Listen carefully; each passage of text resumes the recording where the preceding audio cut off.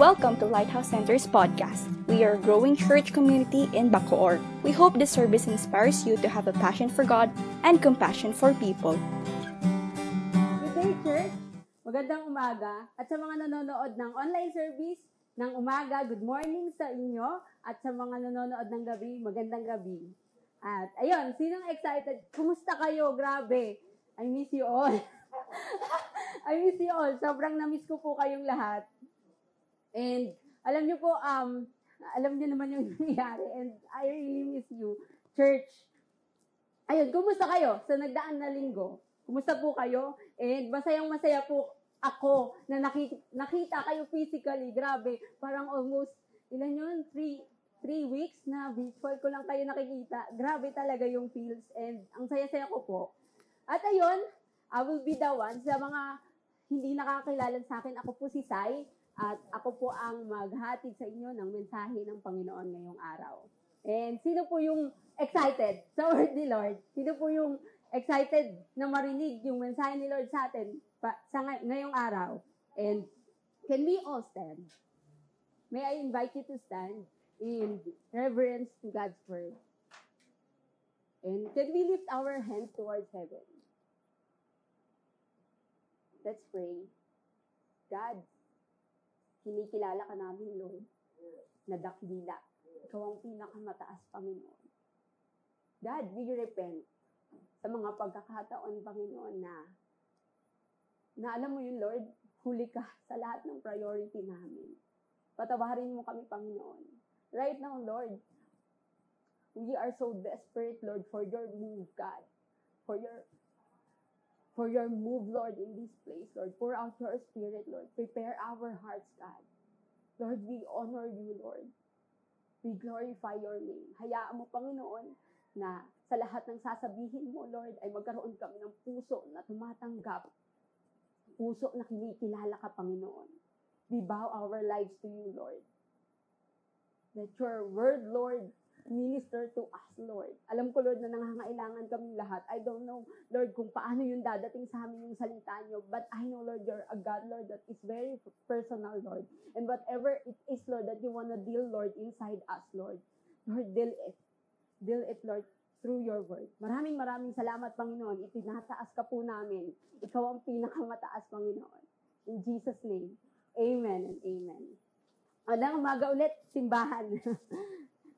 And today, siguro yung iba dito hindi familiar sa story na babasahin natin from Old Testament. Today, we're gonna read a letter of a king. The letter is addressed to the nations and to the peoples of every language.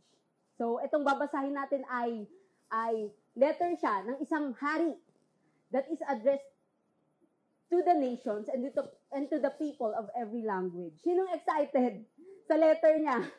Sinong excited? Exciting, di ba? Medyo mahaba to, may kahabaan talaga, so please bear with me. Bear with me. Sabihin mo nga sa tabi mo sa kanan. Wag mong tatapikin, bawal yun. Sabihin mo, please don't sleep. Magbabasa tayo ng isang liham. Please don't sleep. Huwag kang matutulog. Please. Huwag kang matutulog. So, yun. Alright, let's open our Bible on Daniel chapter 4. Sinong familiar sa story na to? On Daniel chapter 4. Mag-uumpisa tayong basahin ang liham sa verse 1. Ito ay isang buong chapter, so mahaba talaga. So, please, okay, matutulog. Ayun. Ayan. So, basahin natin yung simula verse 1. Sabi dito, King Nebuchadnezzar, to the nations and peoples of every language who live in all earth, may you prosper greatly. It is my pleasure. Okay lang ba na i-flash na lang para dyan na lang ako magbabasa? Ayan. Sabi dito, it is my pleasure to tell you about the miraculous signs and wonders that the Most High God has performed for me. How great are His signs, how mighty His wonders.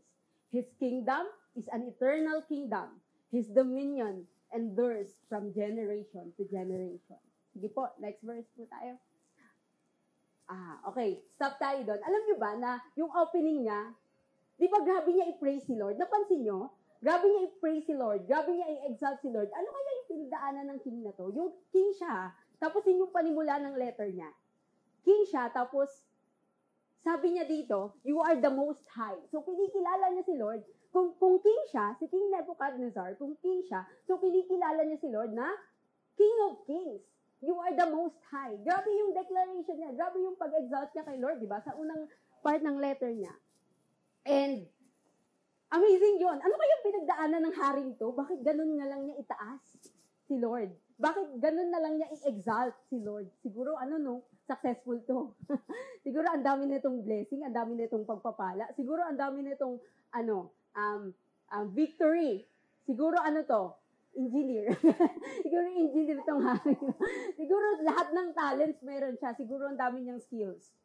Tignan natin yung narrative niya, kung ano ba talaga yung nangyari sa kanya. So, sige, proceed tayo on verse 4. Okay? Ang sabi dito ay, Nebuchadnezzar was at home in my palace, contented and prosperous. Sana all. Sana all contented. Sana all prosperous. Sana all ka talaga dito eh. I had a dream that made me afraid. As I was lying in my bed, the images and vision that passed through my mind terrified me. So I commanded all the wise men of Babylon be brought before me to interpret the dream for me. When the magicians, enchanters, astrologers, and diviners came, I told them the dream, but they could not interpret it for me. So next verse tayo hanggang verse 8. Okay. Sabi dito, finally, Daniel came into my presence, and I told him the dream. He is called Belteshazzar. Si Daniel, tinawag siyang Belteshazzar, after the name of my God, and the spirit of the holy gods is in him. I said, Belteshazzar, chief of magicians, I know that the spirit of the holy gods is in you, and no mystery is too difficult for you. Here is my dream. Interpret it for me. Grabe, no? Yung hari daw, contented siya and prosperous. Tapos may isang dream na napanaginipan niya, na gumulo ng buhay niya. Yun yung nangyari kasi nakakatakot daw yung panaginip niya. And lahat ng enchanters, pinatawag na niya. Lahat ng magicians, pinatawag niya na. Lahat ng astrologers, pinatawag na niya pero walang makapag-interpret nung napanaginipan niya. Siguro ngayon, no, chika na tayo. Ano yung napanaginipan niya? Ano yung napanaginipan niya? Ba't hindi ma-interpret? Tsaka ba't nakakatakot? Ano kaya yung napanaginipan ng king? And there comes Daniel. Dumating siya, tapos doon pina-interpret ng hari yung dream niya. Okay?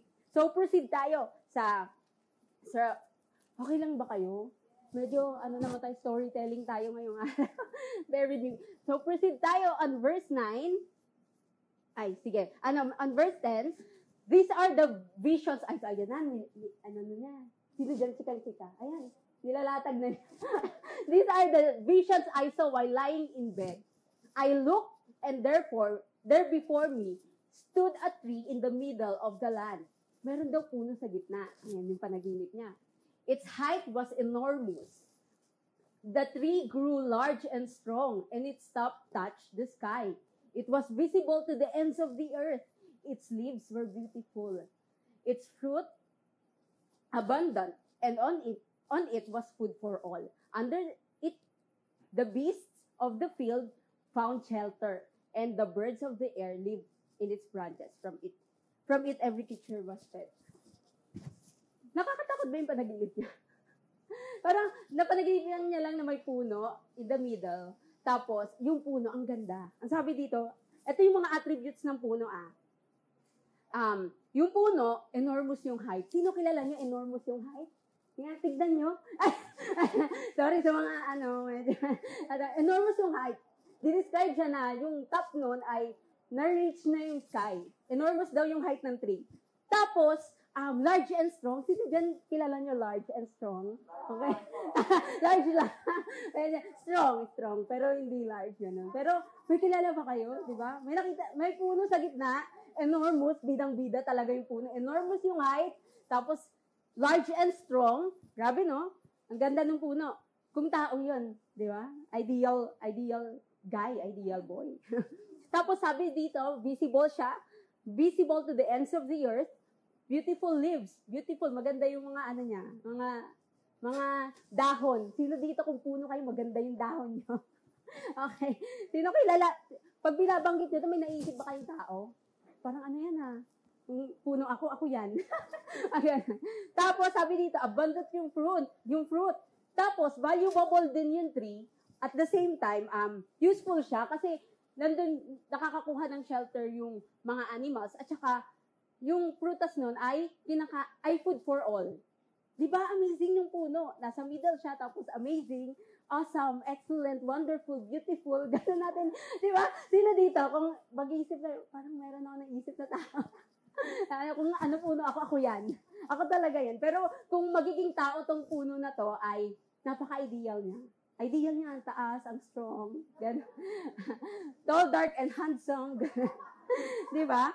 Pero, siguro ang tumatakbo sa isip natin ngayon, ano ba yung, bakit nakakatakot yung panaginip niya? Bakit siya natakot? Bakit yung king, na-terrify siya? Bakit natakot? Anong nakakatakot sa panaginip niya? So, let's continue reading. Ay, eto na. Hindi pa pala tapos ang panaginip. Sabi sa verse 13, in the visions I saw while lying in my bed, I looked and there before me was a messenger, a holy one coming down from heaven. He called in a loud voice, cut down the tree and trim off its branches, strip off its leaves and scatter its fruit. Let the animals free from under it and the birds from its branches. Grabe, no? Ang ganda ng puno. Pero lahat ng kagandahan niya ay pinaputol, pinaalis, kinalat ang mga bunga. Lahat ng mga, alam mo yun, yung bagay na ginawang valuable and useful yung tree, ay nawala. Kinat, tapos, ano bang nangyari doon? Kinat, tapos, kinalat yung mga fruit. Sige, proceed tayo in verse 15. Tapos, ang nangyari, di ba, lahat ng beautiful na bagay sa kanya, beautiful, excellent, wonderful, lahat yun ay inalis. Inalis. Tapos sa verse 15, sabi dito, but let the stump and its roots bound with iron and bronze. Yung tinira ay yung ugat. Yung tinira ay ugat lang. Remain in the ground, in the grass of the field. Let him be drenched with the dew of the heaven, and let him live with the animals among the plants of the earth. Let his mind be changed from that of a man, and let him be given the mind of an animal, till 7 times pass by for him. May napansin ba kayo sa verse? From verse 15 to 16. Kanina, panaginip niya to ininanarrate niya lang kay Belteshazzar, kay Daniel. Parang mas maganda banggitin yung Belteshazzar, no? Parang medyo parang kang French, okay. Parang kang French, sorry. Tapos, ang nangyari dito, may napansin ba kayo? Kasi kanina, yung pronoun ay its. Tapos, sa verse 16, ang pronoun na him. Ano, Lord? Ano lang tayo dito Puno lang pinag-uusapan natin Bakit him na? Bakit biglang tao na? Di ba? Basahin natin ulit Sorry, medyo bibo ako today. But let the stump and its roots bound with the iron and bronze, sabi remain in the ground, in the grass of the field. Ayan na, tapos na. So, sabi niya dito, let him be drenched. Him? Bakit biglang tao na? Parang nakakalito. Let him be drenched with the dew of heaven, and let him live with the animals among the plants of the earth. Let his mind be changed from that of a man, and let him be given the mind of an animal till 7 times pass by for him. So kanina, puno lang. Minsan nagpipray tayo, bagay lang pinag-uusapan, tapos si Lord nasagot siya, tayo na yun. Yung alam niyo, parang kanina yung pronoun ay its. Ngayon, him na. Bakit biglang tao na yung pinag-usapan, di ba? Parang ang gulo. Ang gulo na. And, ayun. Siguro, may tanong ako sa inyo na, if you are the tree, okay yan if you are the tree, Kasi ilalagay natin yung sarili natin. Kasi kanina, ano na siya kanina naging from puno, ang pinag-usapan na ay, kasi nung ninanarrate niya to kay Daniel, ang pinag-usapan na ay tao. Tapos, may tanong ako sa inyo, if you are the tree, what are those things in your life that you think, as long as you have those, or if you will strive to have those, you're going to look awesome, wonderful, beautiful, and excellent. Sa buhay nyo, ano yung mga bagay na habang meron kayo noon, or kapag nag-strive kayo na magkaroon noon, it will make you look beautiful, ayan, wonderful, excellent.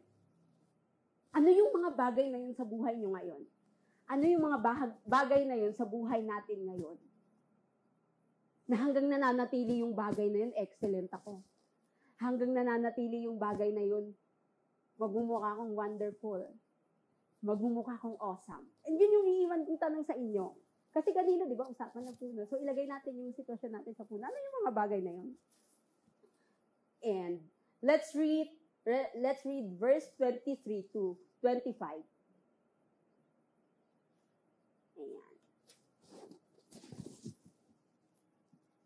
Sabi dito, you, O King, saw a messenger, a holy one, coming down from heaven, and saying, cut down wait lang sorry guys. Mali pala. Hindi pala 23 and 25. Let's read 17 to 18. Okay? Siyempre ngayon, since ninarrate niya kay expectation natin, i-interpret na yung panaginip. Okay? I-interpret na yung panaginip. Ano kaya yung interpretation ng panaginip niya? Okay. Isipin muna natin yung tanong na iniwan ko kanina at basahin natin kung ano yung interpretation ng panaginip ni King Nebuchadnezzar. So, let's read from chapter 17 to 18. Dito na lang ako sa Bible ko. Sorry, medyo maliit yung font, pero kaya naman. Let's read muna yung 17 to 18. Sabi dito, the decision is announced by messengers. The holy ones declare the verdict so that the living may know that the Most High is sovereign over all kingdoms on earth and gives them to anyone he wishes and sets over them the lowliest of people. This is the dream that this is the dream that I, Nebuchadnezzar, had. Now, Belteshazzar, tell me what it means. For none of the wise men in the kingdom can interpret it for me, but you can, because the spirit of the holy gods is in you. So, eto na. Pinapa-interpret na niya kay Daniel. So, let's read verse 19 to 20.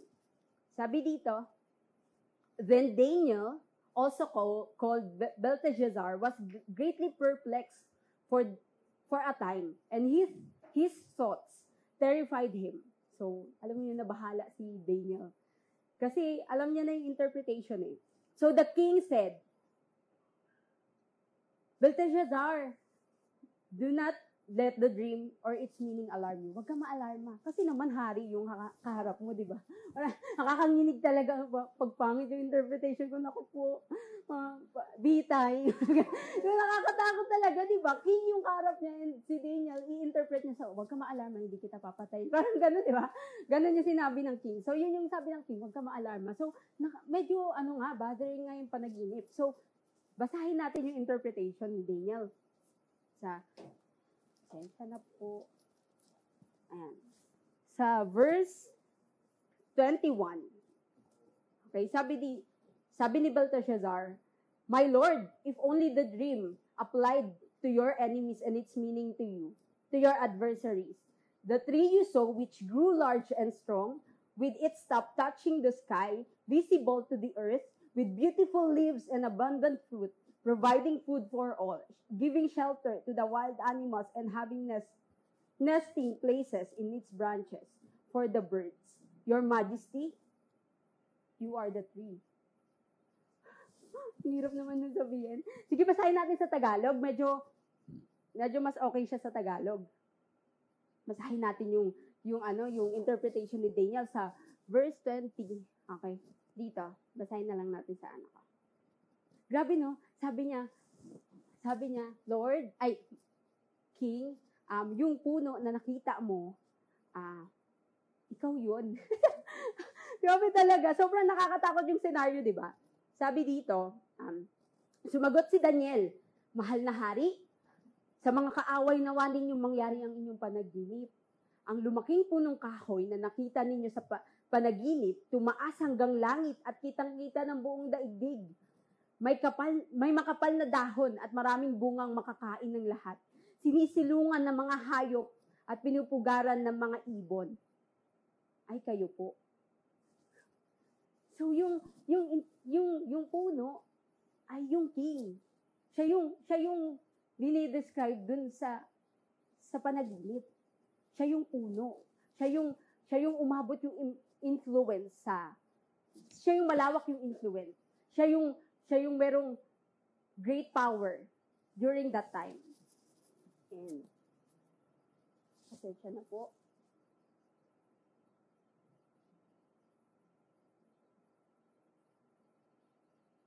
King Nebuchadnezzar during that time,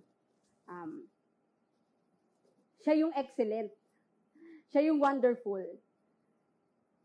During that time, he has an authority. He has an influence. Yung mga prutas, yung mga leaves na meron siya, yun yung influence niya. Meron siyang influence, meron siyang authority, meron siyang power. And meron siyang prosperity. Alam niyo ba, sabi niya, di ba kanina sa verse 4, sabi niya, I am contented and prosperous. Meron siyang influence, meron siyang authority, meron siyang power, and he is prosperous. Gaano kaya ka-prosperous si King Nebuchadnezzar, no? During that time. And in verse 23 to 25, wala namang problema, di ba? Parang wala namang mali sa kapangyarihan. Wala namang mali dapat sa authority. Wala namang mali sa prosperity. Bakit pinutol yung puno? Siguro ganun yung tanong nyo na ngayon. Sa isip nyo, bakit naman kasi pinutol yung puno? What does it mean? So, basahin natin in verse 23 to 25. Sabi dito, You, O king, saw a messenger, a holy one coming down from heaven, and saying, Cut down the tree and destroy it, but leave the stump bound with an iron and bronze. In the grass of the field, while its roots remain in the ground, let him be drenched with the dew of the heaven. Let him live like the wild animals until 7 times pass by for him. Tapos in verse 24, this is the interpretation. O king, this is the decree of the Most High has issued against my lord the king. You will be driven away from the people and will live in the wild animals. You will eat grass like cattle and be drenched with the dew of heaven. Sabi niya, Hari, ipapatapon ka. And mabubuhay ka kasama ng mga mababangis na hayop. At kakain ka ng damo. Grabe yung decree, no? Grabe yung verdict sa kanya ng Most High. And the title of our message for today is The Most High. And ayun, ang sabi dito, sabi dito sa 7 times will pass by for you until you acknowledge that the Most High is sovereign over the kingdoms. Is sovereign over the kingdoms of men and gives them to anyone he wishes. Grabe, no? Kasi ang verdict dito ay si King Nebuchadnezzar ay ipapatapon. Mabubuhay siya kasama ng mga hayop. At kakain siya ng damo. Grabe yung judgment, di ba? Grabe yung judgment na inilagay sa kanya ni Lord. And ang sabi dito, ang reason bakit pinutol yung puno ay for him to acknowledge that the Most High is sovereign. For him to acknowledge that the Most High is sovereign. Bakit pinutol yung puno? The things that made King Nebuchadnezzar look excellent are the same things that made him fail to acknowledge that the Most High is sovereign. Ang parehong bagay na ginawa siyang excellent ay ang parehong bagay na bumulag sa kanya para makita na si Lord ay dakila. Si Lord ang pinakamataas. And alam nyo ba na I struggled talaga sa gantong bagay. Alam nyo ba, may time sa buhay ko. Kasi hindi ko alam kung ako lang to, pero every time na sinasabi, dakila si Lord, siya yung pinakamataas, parang sa inside me, mayroong nagpupumiglas na damdamin na hirap tanggapin yung character na yun ni Lord. Na mas madaling tanggapin yung character ni Lord na comforting, na He is love, He is my hope, He is my shelter, He is my defender, He is my Savior. Pero ang hirap-hirap tanggapin nung character ni Lord that He is almighty, He is above all, He is the Lord of lords, He is the King of kings. Ang hirap niya, kaya nating sabihin, pero yung puso natin, nahihirapang tanggapin. Tama, ako kasi personally, I struggled na parang may nagpupumiglas at may nakukuryente sa loob ko. Parang may nasisira sa loob ko na hindi ko maintindihan. Kayo ba? Nag-struggle din ba kayo sa ganung part na it makes me feel uncomfortable kasi parang may something inside me na pumapalag na damdamin at hirap tanggapin yan. Bakit kaya mahirap tanggapin? Kasi those characters na uncomfortable, sino minsan uncomfortable talaga sabihin na Lord of Lord ka? Diba? Parang pag you are love, Lord, mamahalin ako. Ikaw yung pag-asa. Diba ganun naman, diba? Ikaw yung pag-asa, Lord. Ikaw yung pag-asa ko. And pag sinabi mong Lord of Lords, King of Kings, alam niyo kung bakit ang hirap niya tanggapin? Kasi nawawala tayo sa eksena.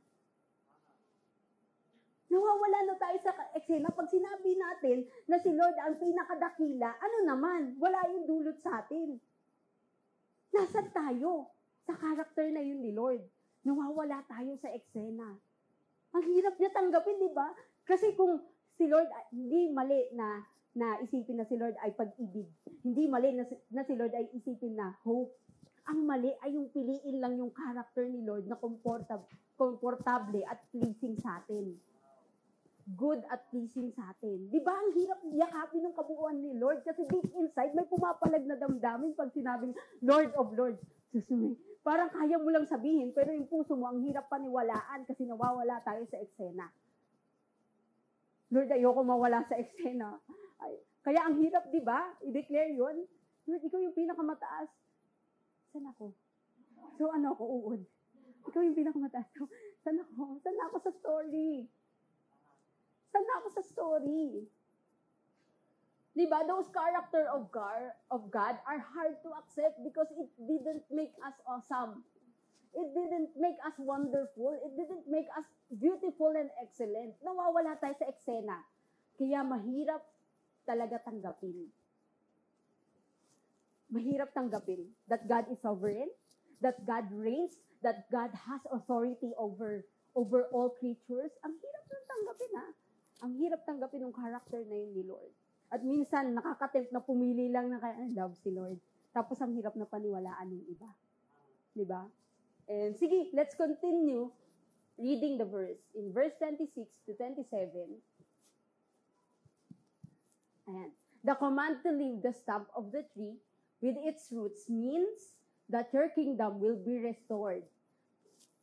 Will be restored to you when you acknowledge that the heaven rules.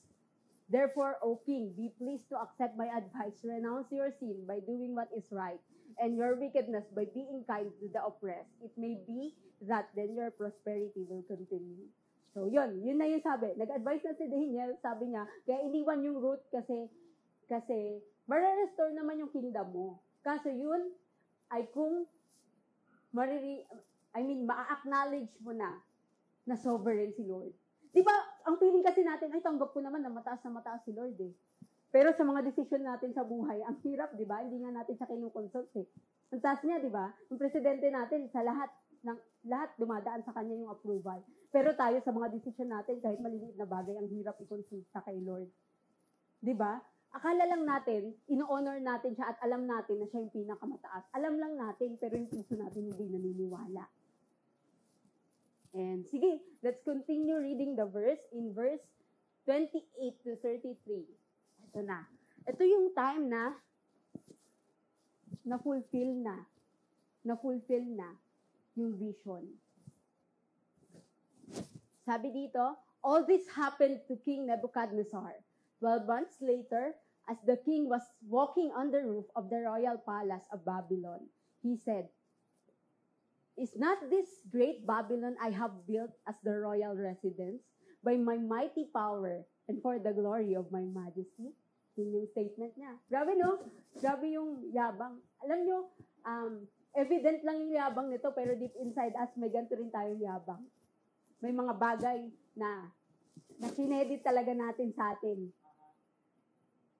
Ito loud lang si King Nebuchadnezzar. Pero tayo, as we assess ourselves, alam ko mayabang din tayo deep inside na yung mga bagay na meron tayo, alam niyo yun, naging yabang din talaga natin yun. And, ayun, sabi, the words were still on his lips when a voice came from heaven. This is what is decreed for you, King Nebuchadnezzar. Your royal authority has been taken from you. Okay, next verse. Ayan. You will be driven away from people and will live with the wild animals. You will eat grass like cattle. 7 times will pass by for you until you acknowledge that the Most High is sovereign over the kingdoms of men and gives them to anyone he wishes. Sige po, next verse tayo. Ayun. Immediately, what had happened said about Nebuchadnezzar was fulfilled. He was driven away from people, ate grass like cattle. His body was drenched with the dew of heaven until his hair grew like the feathers of an eagle, and his nails like the claws of a bird. Yun na yung nangyari sa kanya. Namuhay siya kasama ng mga hayop. Nawala yung rason niya. Nawala yung mga rason niya. Napalitan niyo ng utak ng hayop. Nawala yung rason niya, nawala yung beauty niya, nawala yung awesomeness niya, nawala yung authority niya, nawala yung power niya, nawala yung influence niya. Ang great niya eh. Kung paano dinescribe yung puno, ideal talaga yung puno, nawala yung lahat. Ipinatapon siya sa parang. And, ayun, nawalan siya ng rason, power and authority. In verse 34, ito na yung closing ng letter niya. Ito yung hi. Sabi dito, at the end of that time, I, Nebuchadnezzar, raised my eyes towards heaven, and my sanity was restored. Grabe, no? Then I praised the Most High. I honored and glorified Him, who lives forever. His dominion is an eternal dominion. His kingdom endures from generation to generation. Alam niyo po, dito sa mundo, sa dami natin na gustong angkinin, sa dami natin na gustong angkinin, sa dami natin ng inangkin at nakuha, ang nakalimutan natin ay tumingala at kilalanin na siya pa rin ang pinakadakila. For all those things we desired, for all those things we desired to have, and we already gained, what we neglected is to raise our eyes towards heaven and acknowledge that He is still the Most High. Siya pa rin ang pinakadakila. Alam niyo yun, ang dami nating goals. Ang dami natin sana all. Ang daming bagay na inaangkin natin. Pero ang nakalimutan natin ay tumingala at kilalanin na siya pa rin ang pinakadakila.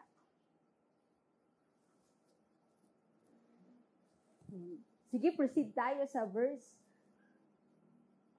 36 to 37.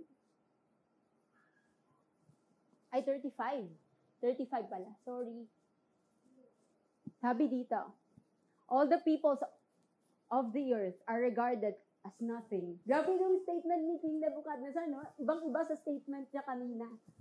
Sabi dito, all the peoples of the earth are regarded as nothing. Wala. Walang-wala sa gloria niya. Sabi ni King Nebuchadnezzar, na-realize na niya at na-acknowledge na niya na wala siya talaga.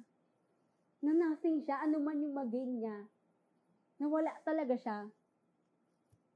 He does as he pleases. With the powers of heaven and the peoples of the earth, no one can hold back his hand or say to him, "What have you done? What have you done?" Alam niyo po ba na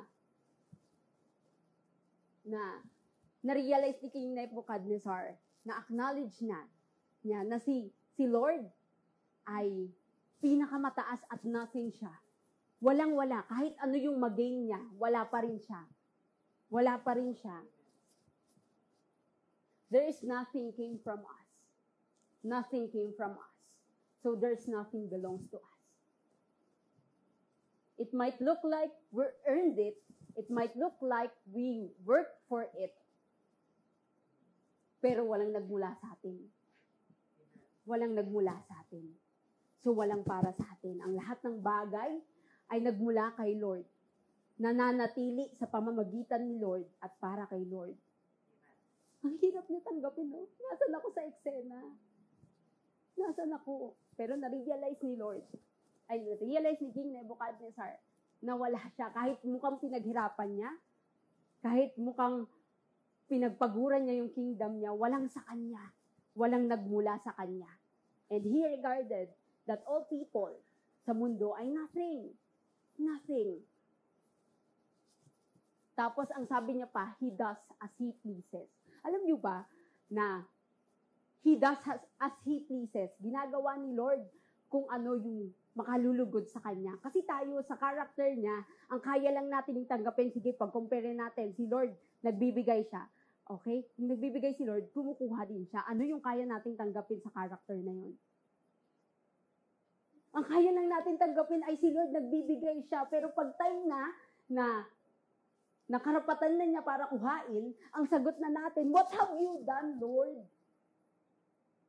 Grabe, no? Ang hirap talaga tanggapin nung character na yun na si Lord, kaya niyang bubuo, pero kaya niya rin sumira. Kailangan natin tanggapin yung katotohanan na yun.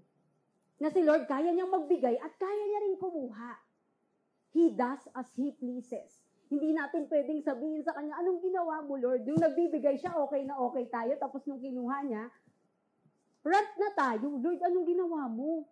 Anong ginawa mo? Bakit naman ganon?" Diba? Ganon yung rant natin. He does as He pleases. Kailangan nating maintindihan na si Lord ang pinakamataas. Ano man yung gawin niya, He does as He pleases. He does as He pleases. You know, pride hinders us to embrace the whole nature of God. Yung pride, pipili lang yan. Na parang, alam niyo, pipili lang yan ng character na parang papunta kay Lord, pero babanda lang talaga. Yung planado natin, ay mukha itong papunta kay Lord, pero babanda to sa akin. Alam ko to eh. Pero yung character na hindi pupunta at babalik sa atin, mahirap talaga yung tanggapin. And pride hinder us to embrace the whole nature of God.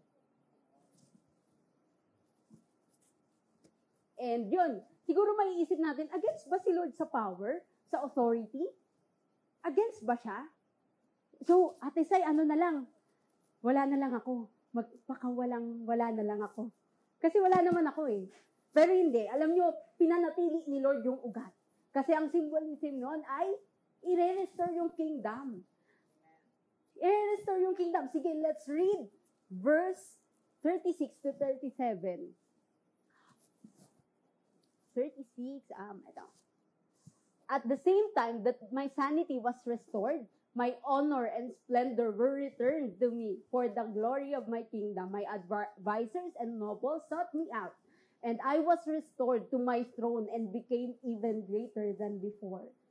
God is not against authority. God is not against throne. God is not against power. God is not against authority. God is against pride. He is not against authority. He is not against prosperity. Ibinalik niya yun kay Lord, ay kay Nebuchadnezzar. Ibinalik niya yun, ni-restore niya yun. Hindi siya against dun eh. Hindi siya against sa power, hindi siya against sa prosperity, hindi siya against sa mga goals. He is against sa pride.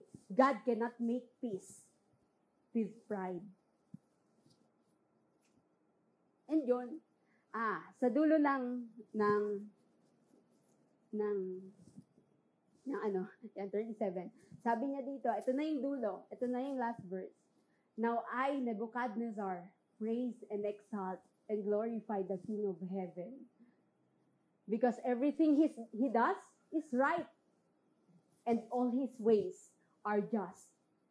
Grabe no, ang galing ng statement niya, ang galing kung paano siya binago ni Lord. Sabi niya, lahat ng ginawa niya sa akin ay tama. Lahat ng ginawa niya sa akin ay nasa hustisya. Grabe no, nabaliw siya, nawalan siya ng katinuan, kasama niya yung mga wild animals, kumain siya ng damo, pero ito yung statement niya sa dulo. Sabi niya, and those who walk in pride, He is able to humble. Those who walk in pride, He is able to humble. Si Lord ang bida ng istorya.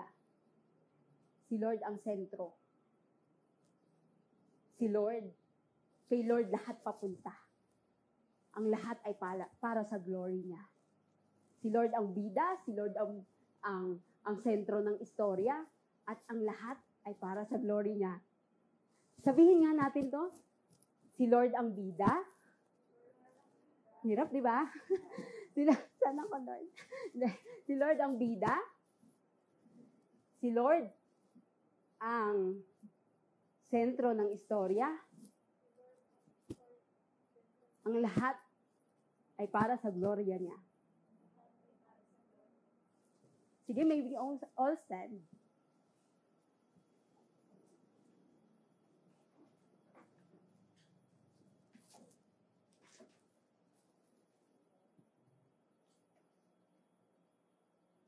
Sige, let's pray.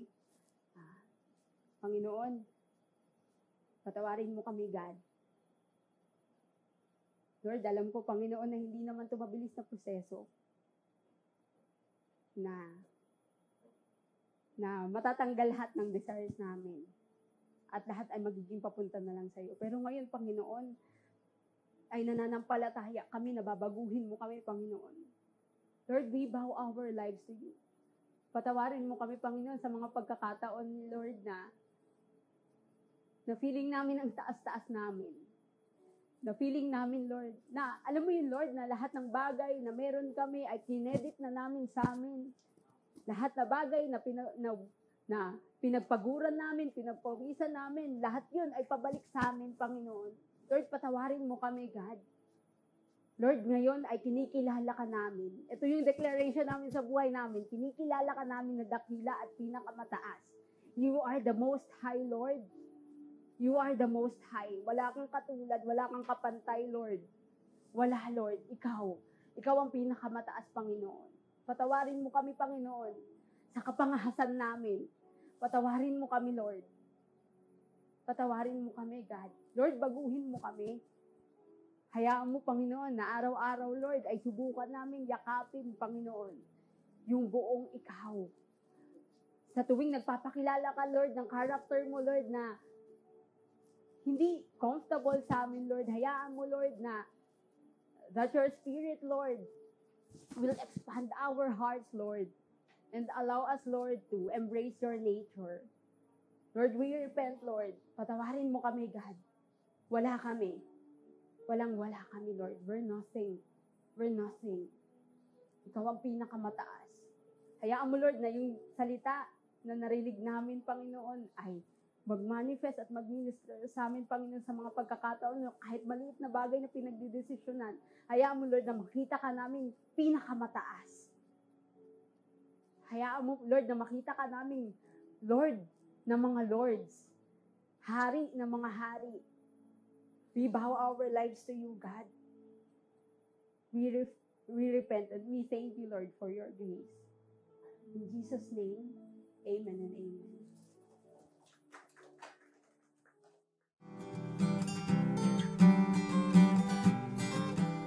Thank you for listening to this week's podcast. We hope you are empowered and encouraged to have passion for God and compassion for people.